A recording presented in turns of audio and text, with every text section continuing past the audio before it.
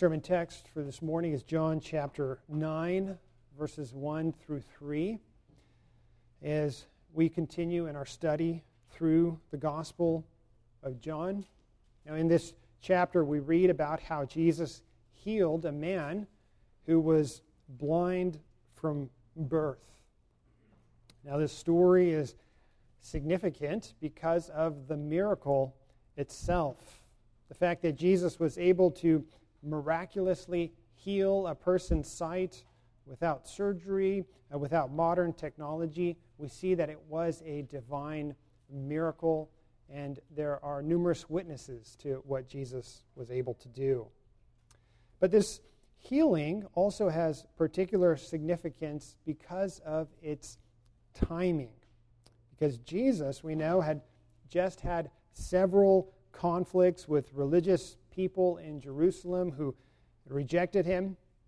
They were spiritually blind to who Jesus really was, and they were blind to their need for him in order to save them from their sins. We know that Jesus is the light of the world, but they were spiritually blind to that truth. So when Jesus healed this blind man, he was demonstrating that without divine grace, we remain in spiritual darkness. Now we're going to talk more about that aspect of this miracle next week as we get deeper into the chapter. But this morning I want us to focus on the opening verses. The opening verses in which we learn an important lesson from the Lord Jesus about God's good and sovereign purposes in our suffering as believers. Now we learn first that the Bible teaches us that life is characterized by suffering. We see this very clearly in verse 1 of our chapter, and we know that this truth is driven home to us throughout the Scriptures. We see in verse 1 that as Jesus, passed by, he saw a man who was blind from birth. Now, we know that having a physical disability like this man today is very difficult, but it was far more difficult to have a disability like this in the ancient world.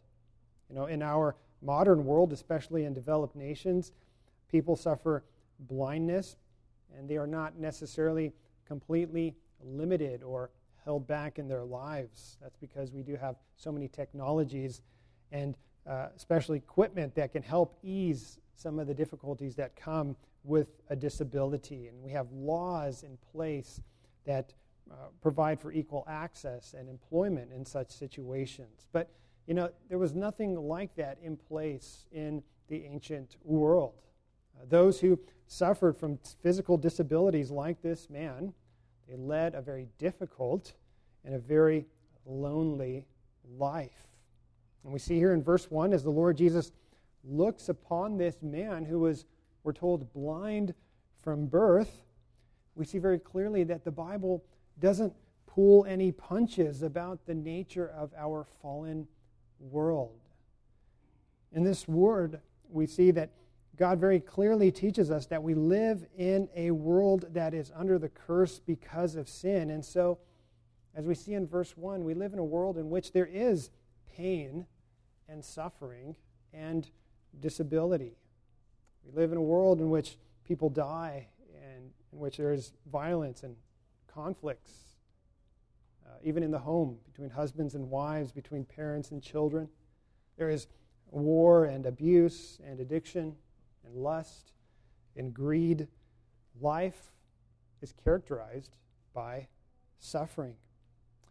We know as Christians that we also have an adversary, the devil, who actively seeks to bring about ruin and destruction.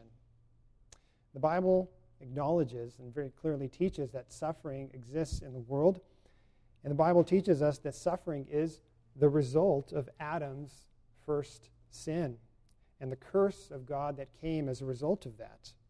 The Apostle Paul explains in Romans chapter 5, verse 12, that sin came into the world through one man, and sin brought death and God's curse upon creation. And so the Bible presents suffering as the normal experience of everyone living between Adam and the second coming of Christ. That this life is characterized by pain and suffering and great difficulty. And so we learn in the Bible that suffering is the result of Adam's first sin, and we also learn that suffering takes many forms. This man who was blind from birth, we know, was clearly suffering externally with a physical disability. We know that God's people throughout the ages have suffered in various ways externally, and we know even in the midst of our church how many of us have suffered in various ways. The writer of Hebrews, who wrote to persecuted Christians in the first century, describes how many of God's people have suffered externally in their lives. We read in Hebrews chapter 11, verses 35 through 38, that some were tortured, others suffered mocking and flogging, and even chains and imprisonment. They were stoned, they were sawn in two, they were killed with the sword. They went about in skins of sheep and goats, destitute, afflicted, mistreated, of whom the world was not worthy, wandering about in deserts and mountains and in dens and caves of the earth. Now we see these are external forms of suffering that reveal themselves physically in our world. This blind man that Jesus came upon was suffering in this way. But we also know, loved ones, that suffering can also be internal in a person's soul and in a person's heart and mind. And this type of suffering is also very debilitating and very painful. Brian Cosby writes, for most people, internal sufferings, such as grief, despair, and sorrow, among others, are far more painful than external sufferings, such as sickness, bodily pain, hunger, and the like. Indeed, throughout history, many people have preferred to experience external suffering rather than bear the torment of internal pain. He goes on and says, moreover, external sufferings often bring about internal pain. For example, the death of a loved one, which is an external event in one's life, brings great sorrows, which is internal often and reveals itself in great sadness and inner turmoil. Or a husband walking out on his wife and family, which is an external event, would most certainly cause deep feelings of rejection and loneliness, which manifests itself internally. External afflictions can certainly leave their share of scars, but internal afflictions often leave lasting impressions, wounds, despair, and their own kinds of scars. And we know as Christians that many people can also suffer spiritually because of things like satanic oppression or struggles in faith or a besetting sin. Friends, being aware of these various forms of suffering, when we are aware of them, we can, as a church and as brothers and sisters, better minister to one another. You know, we can be quick, very quick, to help those who are suffering physically, visibly, but we might not be as sensitive to those who are suffering internally and spiritually. So we need to remember that we live in a fallen world in which suffering takes on many forms that are often unseen. And so to pray for God's discernment and the sensitivity of the Spirit to minister to one another when we are experiencing all types of sufferings. And Jesus' disciples, as they saw this man who was blind from birth, they understood that, yes, suffering is the result of living in a fallen world. But we see that they were in error when they tried to tie this man's suffering to a particular sin that either he committed or that his parents had committed. Notice verse 2 of our passage. The disciples asked Jesus, "Rabbi, who sinned, this man or his parents, that he was born blind?" Now, the idea that the parents' sin can affect their children is found in the New Testament. Richard Phillips explains that in the second commandment, God speaks about visiting the iniquity of the fathers on the children to the third and the fourth generation of those who hate the Lord. Now, this happens, we know, in a natural way, as sins of anger, of dishonesty, and even substance abuse are passed on from parent to child, along with their tragic consequences. And Richard Phillips gives the example of when children are born with drug addictions because of their mother's habits. We know that these sins of the parents can and do sometimes affect the children. Nonetheless, loved ones, we should not assume that we or anyone else are doomed by generational judgments from God, because the Bible very clearly teaches us that everyone who repents and believes is saved. And so the disciples, we see, thought that this man's parents must have sinned in some way, or perhaps they thought even he sinned in some way, in his mother's womb, perhaps.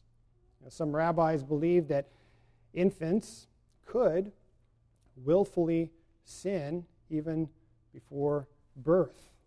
And we see this, for example, in how Jacob and Esau struggled together as twins in Rebekah's womb. So the rabbis pointed to the sinful struggle in the womb that would ultimately manifest itself throughout the brothers' relationship in their lives. Well, the disciples were looking to make some kind of clear connection between personal sin and this man's blindness. They wanted to draw a very clear, straight line, a one-to-one connection. So they asked, who sinned, this man or his parents? We see in verse 3 that Jesus answered, "It was not that this man sinned or his parents, but that the works of God might be displayed in him." Now, there are a lot of biblical examples that connect personal sin and personal suffering. And we find, for example, in the Old Testament, when Achan took some of the devoted things as Israel was attacking Jericho, and he hid them in his tent. And when his sin was found out, that Achan died as a result, his family died, and even Israel as a nation suffered under God's discipline. And the Apostle Paul explains to the church in Corinth that there was a connection between personal sin and personal suffering when he told them that some of them were partaking of the Lord's Supper unworthily, and as a result, some of them were becoming ill, even dying as a result. So there are numerous examples in the Bible of a connection between personal sin and personal suffering, of, we might say, reaping what you sow. But Jesus reminds us here of something that we must never forget, and that is that the connection between personal sin and personal suffering is not absolute. It's not as clear as the disciples were making it out to be. That is to say, it is not always the case that personal sin and personal suffering are directly connected. The error that Jesus' disciples made, is very common even today, and it's common even among Christians. We can easily fall into the wrong belief that every instance of suffering is caused by God's immediate wrath. One commentator explains that we commit this error frequently, saying of some suffering person, as we see them, thinking, I wonder what he did to deserve what he's experiencing at this moment. This was the perspective we know of Job's friends, as they only added to his great suffering. They believed that Job had done something to deserve his sorrows, and their counsel to him was almost as bitter to Job as his sufferings themselves. We know that such a view assumes that God is vigilantly watching so as to pounce on every mistake, every sin that we commit. Friends, this is so wrong. Donald Gray Barnhouse explains, God is not up in heaven trying to hit people.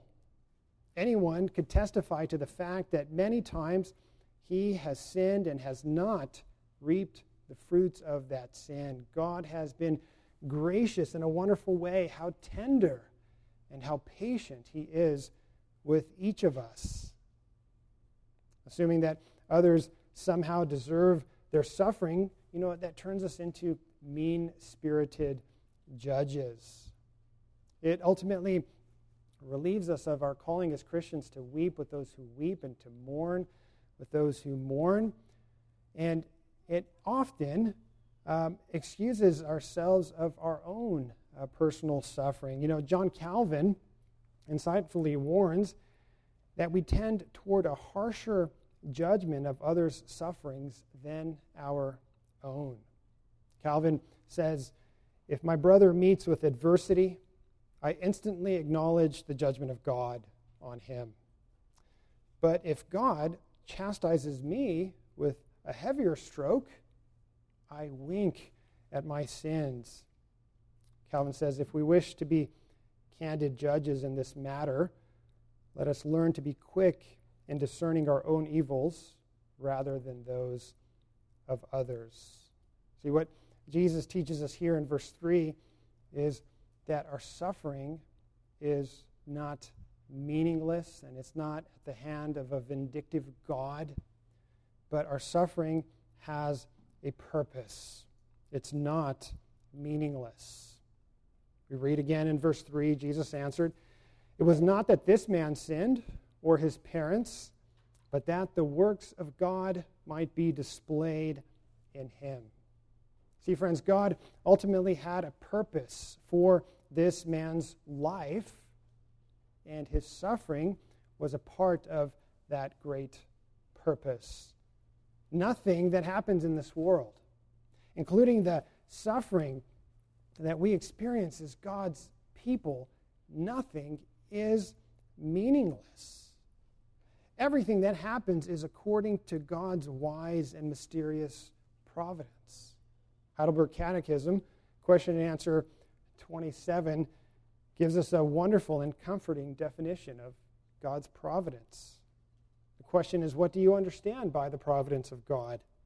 The answer is, God's providence is his almighty and ever-present power, whereby, as with his hand, he still upholds heaven and earth and all creatures, and so governs them that leaf and blade, rain and drought, fruitful and barren years, food and drink, health and sickness, riches and poverty. Indeed, all things come to us not by chance, but by his fatherly hand. The Catechism summarizes the Bible's teaching, loved ones, that nothing happens to us in this life as a result of karma or chance, but God directs all things according to the counsel of his own will. God's purpose will be established, and he will accomplish it according to his good pleasure. So knowing this gives us reason to live in faith and not in fear, and it helps to prepare us, doesn't it, to endure the difficulties that we face in this life. Sometimes we can clearly see God's reasons for the sufferings that we experience.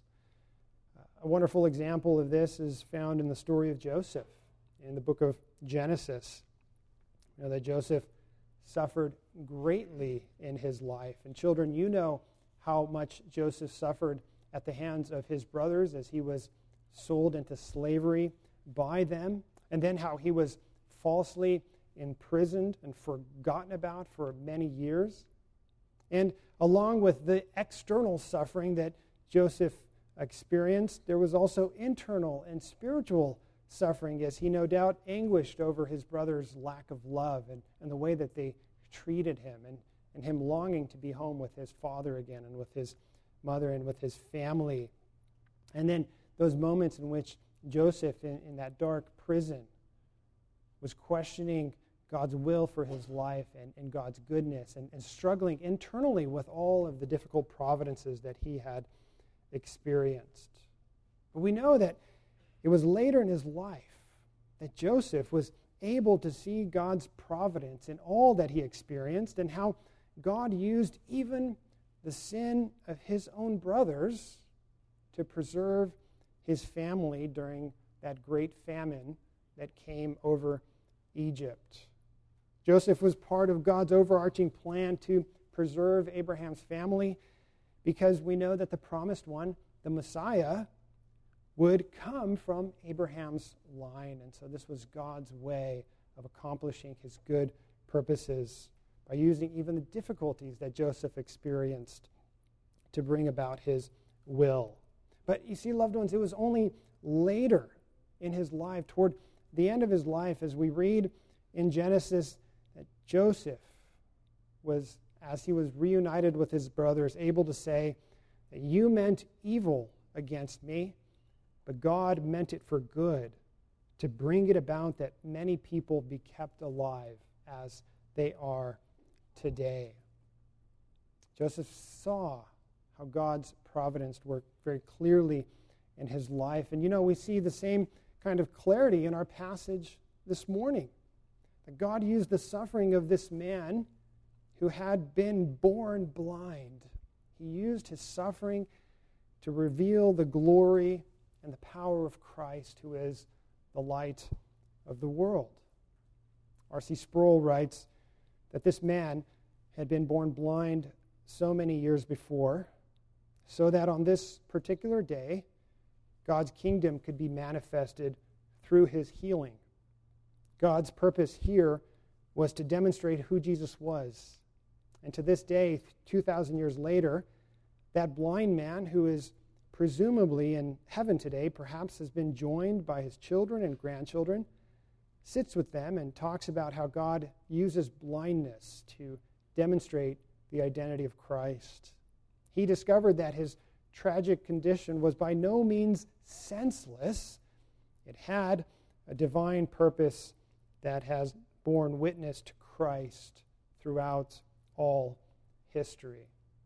See, friends, in stories like Joseph's and like this blind man's, we can clearly see God's loving and wise purposes in all that these men experienced. But this isn't necessarily the case in our own sufferings, is it? We don't always see with such clarity how God's providence is working out in our lives. And so what we need to do is to use the many examples that we find in Scripture to see that, yes, in fact, for those who love God, all things do work together for good, for those who are called according to his purpose. To see that our suffering is not random or meaningless, but that suffering is a tool used by God to produce wonderful things in and through us that we could never produce or accomplish on our own. We see this very powerfully in the cross through which God used the suffering and death of his own Son in order to bring about the greatest blessing of all, the eternal redemption of his people. But it's difficult, isn't it? It's difficult during those times of intense suffering in our lives to try to understand why God would ordain such a thing. We're in those moments in life, we're in the storms that come and the clouds, and it's dark, and we don't see a light at the end of the tunnel, as they say. The nights feel long and they feel full of pain. And we ask, what might God's purposes be in this dark moment of our lives? Loved ones, it's in those moments, it's in those times that we need to know and believe that God is our Heavenly Father, that He is all-wise and all-knowing, and that He loves us because of Christ. And so even in the midst of those dark nights of the soul, our minds might not be able to fully understand what God is doing and why, but we can trust that God knows better than we do, and that He is all-wise and all-loving. I've included in the sermon outline, you'll notice in the bulletin, 8 clear purposes that we find in Scripture. Now, these are adapted from some Puritan writings, such as John Flavel's book. That is, I want to say this is not an exhaustive list, but it's merely here as a sample of some of the examples we find in the Bible as we try to understand God's providence in ordaining suffering for His people. Because in any suffering or difficult event that arises, we know, loved ones, that God is doing many things, as we saw in the example of Joseph and we see in our text this morning. God is doing a whole host of things, millions of things, far more than we as creatures could ever fully comprehend. But we can use the examples we find in the Bible to seek some understanding of what He may be accomplishing in our lives through the difficulties that we suffer. Now we're going to move quickly through these 8 reasons, but I want to encourage you to perhaps spend time thinking about them today, even looking up the scripture references and considering the context by yourself or with your family, so that you too might understand the wisdom of God in ordaining suffering for His elect. We see in Scripture that one of the reasons that God ordains suffering for His elect is in order to reveal, deter, and mortify sin, to put sin to death in us. The Apostle Paul describes, for example, how he suffered a thorn in the flesh. He calls it a messenger of Satan that was there to harass him. Now, we don't know for certain what Paul was referring to. It might have been inner turmoil that he had in his soul. He describes how his heart broke for his fellow Israelites who remained in unbelief and who continued to reject Jesus. He felt turmoil as a result of their rejection of Christ. The thorn in the flesh could have also been the opponents that Paul often faced in his ministry that retaliated against him physically. It could also have been some physical illness or disability that Paul had experienced, or some kind of demonic oppression. But Paul was aware of why God ordained this thorn in the flesh for him. He says it was to keep him from becoming conceited because of the surpassing greatness of the revelations that he had received from God. Brian Cosby writes that God uses suffering, such as Paul experienced here, to reveal to us the sin that clings so closely to our hearts. When we suddenly bear an affliction, our pride, impatience, and unbelief will oftentimes reveal themselves, will come to the surface. Suffering breaks open the sinful heart, laying it bare and visible. The suffering itself is not evil, but it shows me the sin still present in my heart. Sometimes my suffering reveals my lack of faith in God's promises. I begin questioning God. How could you let this happen? It's the frequent prayer of those who experience suffering. Again, the suffering seeks and finds my sin, says Brian Cosby, so that I might see it, confess it, repent of it, and trust in the gospel of grace. We see in the Bible that God also ordains suffering for His elect. Secondly, in order to produce godliness and spiritual fruit in our lives. Not just to put sin to death in us, but to bring holiness to life in us. This is what we call the lifelong process of sanctification. The Westminster Shorter Catechism defines sanctification as the work of God's free grace, whereby we are renewed in the whole man after the image of God and are enabled more and more to die to sin and to live to righteousness. Thirdly, we see in the Bible that God ordains suffering for his elect in order to reveal his character, to reveal his attributes, and to reveal himself in a more full and deep way to us. We learn about God's love and sustaining power, about his wisdom and his kindness when we undergo trials. We saw in the book of Job, chapter 1, how Job was a godly man. And yet, after he endured great hardships and after he went through the great suffering that he did, he says at the end of the book, I know that you can do anything, as he addresses the Lord, and no one can stop you. Job says, I had only heard about you before, but now I have seen you with my eyes. I take back everything I said, and I sit in dust and ashes to show my repentance. Job there confessing his deeper understanding of God because of the afflictions that he faced. God also ordained suffering to make us yearn for heaven. It is in suffering and sorrow in this life that we are reminded, aren't we, of the joy and the glory that awaits us in the new heaven and the new earth.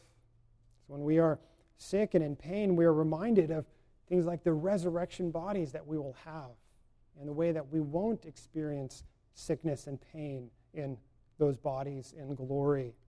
And when we experience conflicts and struggles here on earth, in this fallen world, as we experience conflict and struggles as a result of sin, we are reminded of the unity and the peace that we will experience in glory. And this all makes us long for the new heavens and the new earth and for Christ's return. Fifth, God ordains suffering for his people in order to produce a sincere faith without hypocrisy. Suffering often reveals the true believer from the non-believer. Jesus said in the parable of the 4 soils that as the sower cast the seed on the ground, some of the seed fell on rocky ground where it did not have much soil, and he says immediately it sprang up. But since it had no depth of soil, when the sun rose, it was scorched, and since it had no root, it withered away. Now, Jesus explains that this represents those who profess faith, but who fall away during times of suffering and persecution. They hear the word and immediately receive it with joy and endure for a little while. But he says, when tribulation and persecution arises on account of the word, immediately they fall away. This is why the Apostle Peter speaks about the tested genuineness of your faith. It's a testing that God brings about for our good through suffering. Well, sixth, God ordains suffering for his people in order also to encourage fellowship with him through the means of grace. Now, for genuine believers, when we suffer, we tend to rely more on God's word, on prayer, and on the sacrament of the Lord's Supper, and on fellowship together as brothers and sisters in Christ. We tend to long to meet together, to be built up, and to be strengthened by one another. God really, I know, drove this home to many of us over the past few months when, during this time of great anxiety and fear, we were prevented from meeting together for corporate worship and for personal fellowship. And we all experienced, didn't we, how going through difficulty causes in us to have a desire to meet together, to worship the Lord, to experience God's means of grace all the more. That came about through trial and through difficulty. Well, seventh, God ordains suffering to bear witness to the world. And when a Christian faces suffering, the unbelieving world has the opportunity to see the sincerity and the reality of our trust in the Lord. I heard recently the personal testimony of a medical doctor who explained that he was converted while going through medical school.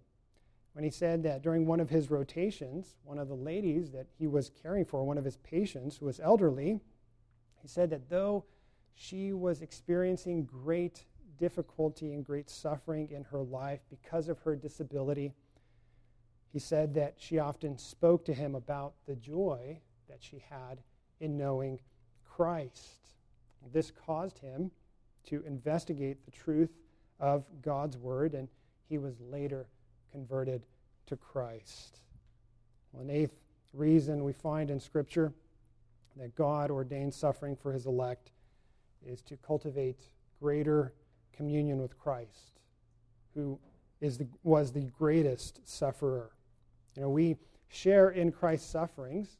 We're told in Philippians chapter 3, verse 10, not in the sense that we're atoning for sin as he did through his suffering, but in the sense that as we seek to give him glory in our lives, to live for him, we will experience persecution and rejection, and we will suffer like he did. And we can find even then greater appreciation for all that Christ endured for us, that he suffered not just the rejection of man and the painful torture of the cross, but he also suffered under the wrath of God for our sins. See, beloved, God has a plan and a purpose, and it is all for his glory and for our eternal good. And so, as the Heidelberg Catechism teaches us, we can be patient when things go against us. We can be thankful when things go well. And for the future, we can have good confidence in our faithful God and Father that nothing will separate us from his love. In fact, all creatures are so completely in his hand that without his will, they can neither move nor be moved. All praise and all glory to him. Amen. Let us pray. Lord, you have commanded us through your word to give thanks in all circumstances, for such is your will for us in Christ.